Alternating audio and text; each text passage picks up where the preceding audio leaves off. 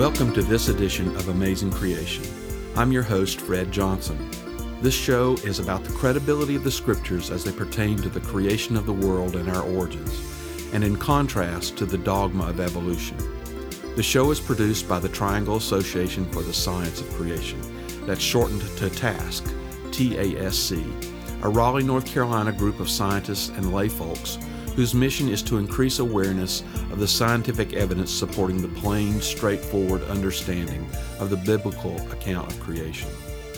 Evolution is almost universally now taught in our public schools, colleges, and universities as the origin of all of life we see around us.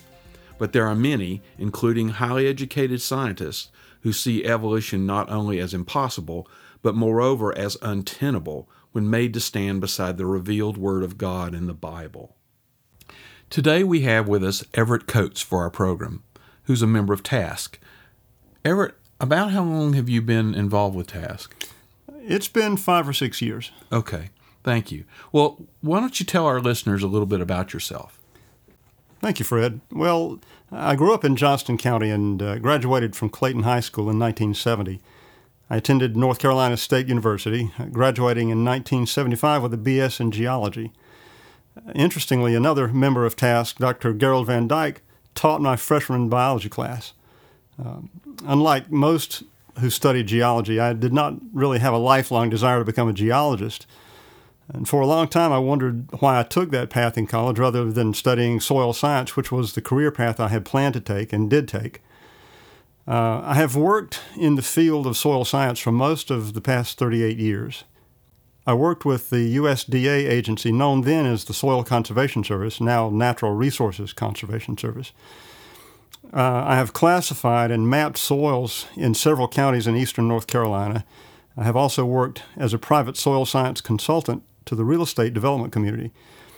I'm currently employed by the Wake County Department of Environmental Services as an environmental engineer, although I also perform duties of a soil scientist in that I provide a consultative function to our on-site wastewater staff as they evaluate the soil on building lots for improvement permits.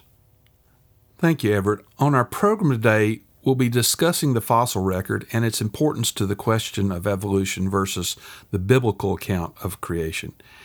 Everett, in the landmark book known by its partial title, The Origin of Species, Charles Darwin made the claim that the fossil record, which at that time was very incomplete, would one day be complete and would provide all the evidence needed that evolution was true.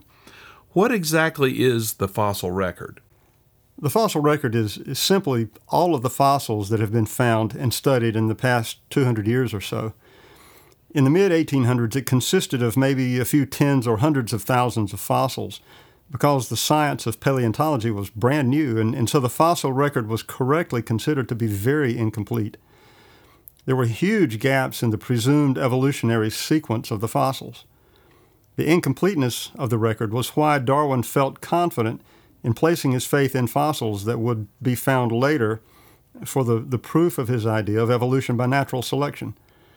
Today, the number of fossils that have been found is in the many millions, with known fossil beds that have not been excavated and which contain millions more individual specimens that have not been studied and classified.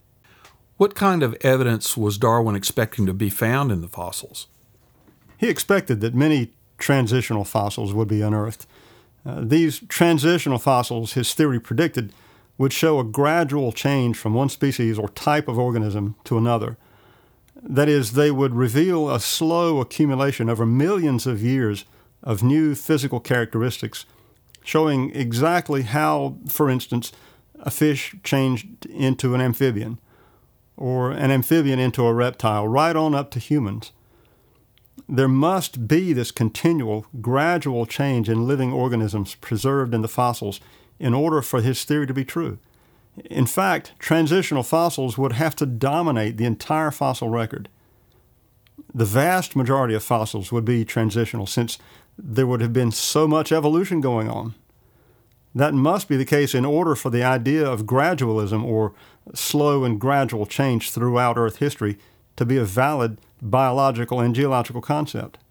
So there's the concept of transitional fossils that are needed to show evolution taking place throughout an assumed hundreds of millions of years of geologic time. I believe there are other concepts that are predicted to be shown by the fossil record if evolution is true. Can you tell us about those? Yes, there is the concept of fossil range. That means that the period of assumed geologic time that an organism would have lived would be shown in the rock layers. An organism that was assumed to have evolved within a certain geologic time period should only appear in certain sedimentary rock strata or layers that match that time period. The only problem with this concept of established fossil ranges is that the fossil ranges keep changing. Many fossils are being found every year that greatly expand the range of time that organisms are assumed to have lived. One example is a particular turtle known as Boremus. For more than a century, it was limited to the Campanian age of the late Cretaceous epoch, or from about 83.6 to 72.1 million years ago. But recently, Boremus has been found in rock strata that are supposedly 11 million years younger. That means that its range has been extended upward by 11 million years. 11 million supposed years in which essentially no change took place, since the turtles look just the same throughout its expanded range. What impact does changing fossil ranges for organisms have on creation geology? Well, there is a general order that seems to be present in the fossil record. Fossils of smaller, so-called simpler organisms, which presumably evolved earlier, do tend to be found in lower rock strata. Fossils of larger, supposedly more complex organisms tend to be found higher in the rock record. Evolutionists say that this order proves evolution, and it has been one of their challenges to creation geologists, who also obviously understand the global flood of Genesis to be true Earth history, to come up with an explanation of this order in the fossil record. One potential explanation is that the smaller ocean-dwelling organisms would have been buried first because they couldn't get out of the way of the sand, silt, and clay being washed off of the land that was being covered with water. Larger land animals could evade the rising water longer and so were not buried until later in the rising phase of the flood. However, the fact that the fossil ranges keep changing complicates the issue for evolutionists. In fact, the constantly changing nature of these supposedly fixed ranges is a serious problem for the evolutionists because they are constantly having to revise their theories of how the organisms may have evolved. But the fossils that are found, quote, out of place, unquote, are just what a catastrophic global flood event would be expected to produce. So after all these millions of fossils have been found, has Darwin's theory been proved to be true the way he predicted it would be? Well, along with the problems for evolution I just mentioned, the fact is that there are still just as many gaps in the fossil record, if not more, than there were in 1859 when The Origin of Species was published. A quote by a well-known evolutionary paleontologist in the late 20th century says more than I could ever hope to say. Dr. Colin Patterson, who was the senior paleontologist at the British Museum of Natural History, had written a book titled Evolution. A man named Luther Sunderland, who was a creation scientist, wrote Dr. Patterson and asked him why Patterson had not included any photographs of transitional fossils in his book. Dr. Patterson wrote Mr. Sunderland and made the following confession. He said, and I quote, "I fully agree with your comments on the lack of direct illustration of evolutionary transitions in my book. If I knew of any, fossil or living, I would certainly have included them. You suggest that an artist should be used to visualize such transformations, but where would he get the information from? I could not honestly provide it. And if I were to leave it to artistic license, would that not mislead the reader?" End quote. To this day, there are no uncontested transitional fossils, not even the famous Archaeopteryx, which is supposedly transitional between reptiles and modern birds. Evolutionary bird experts point out that it has all the features of a modern bird, such as perching feet, fully formed flight feathers, and the skeletal requirements to be a strong flyer.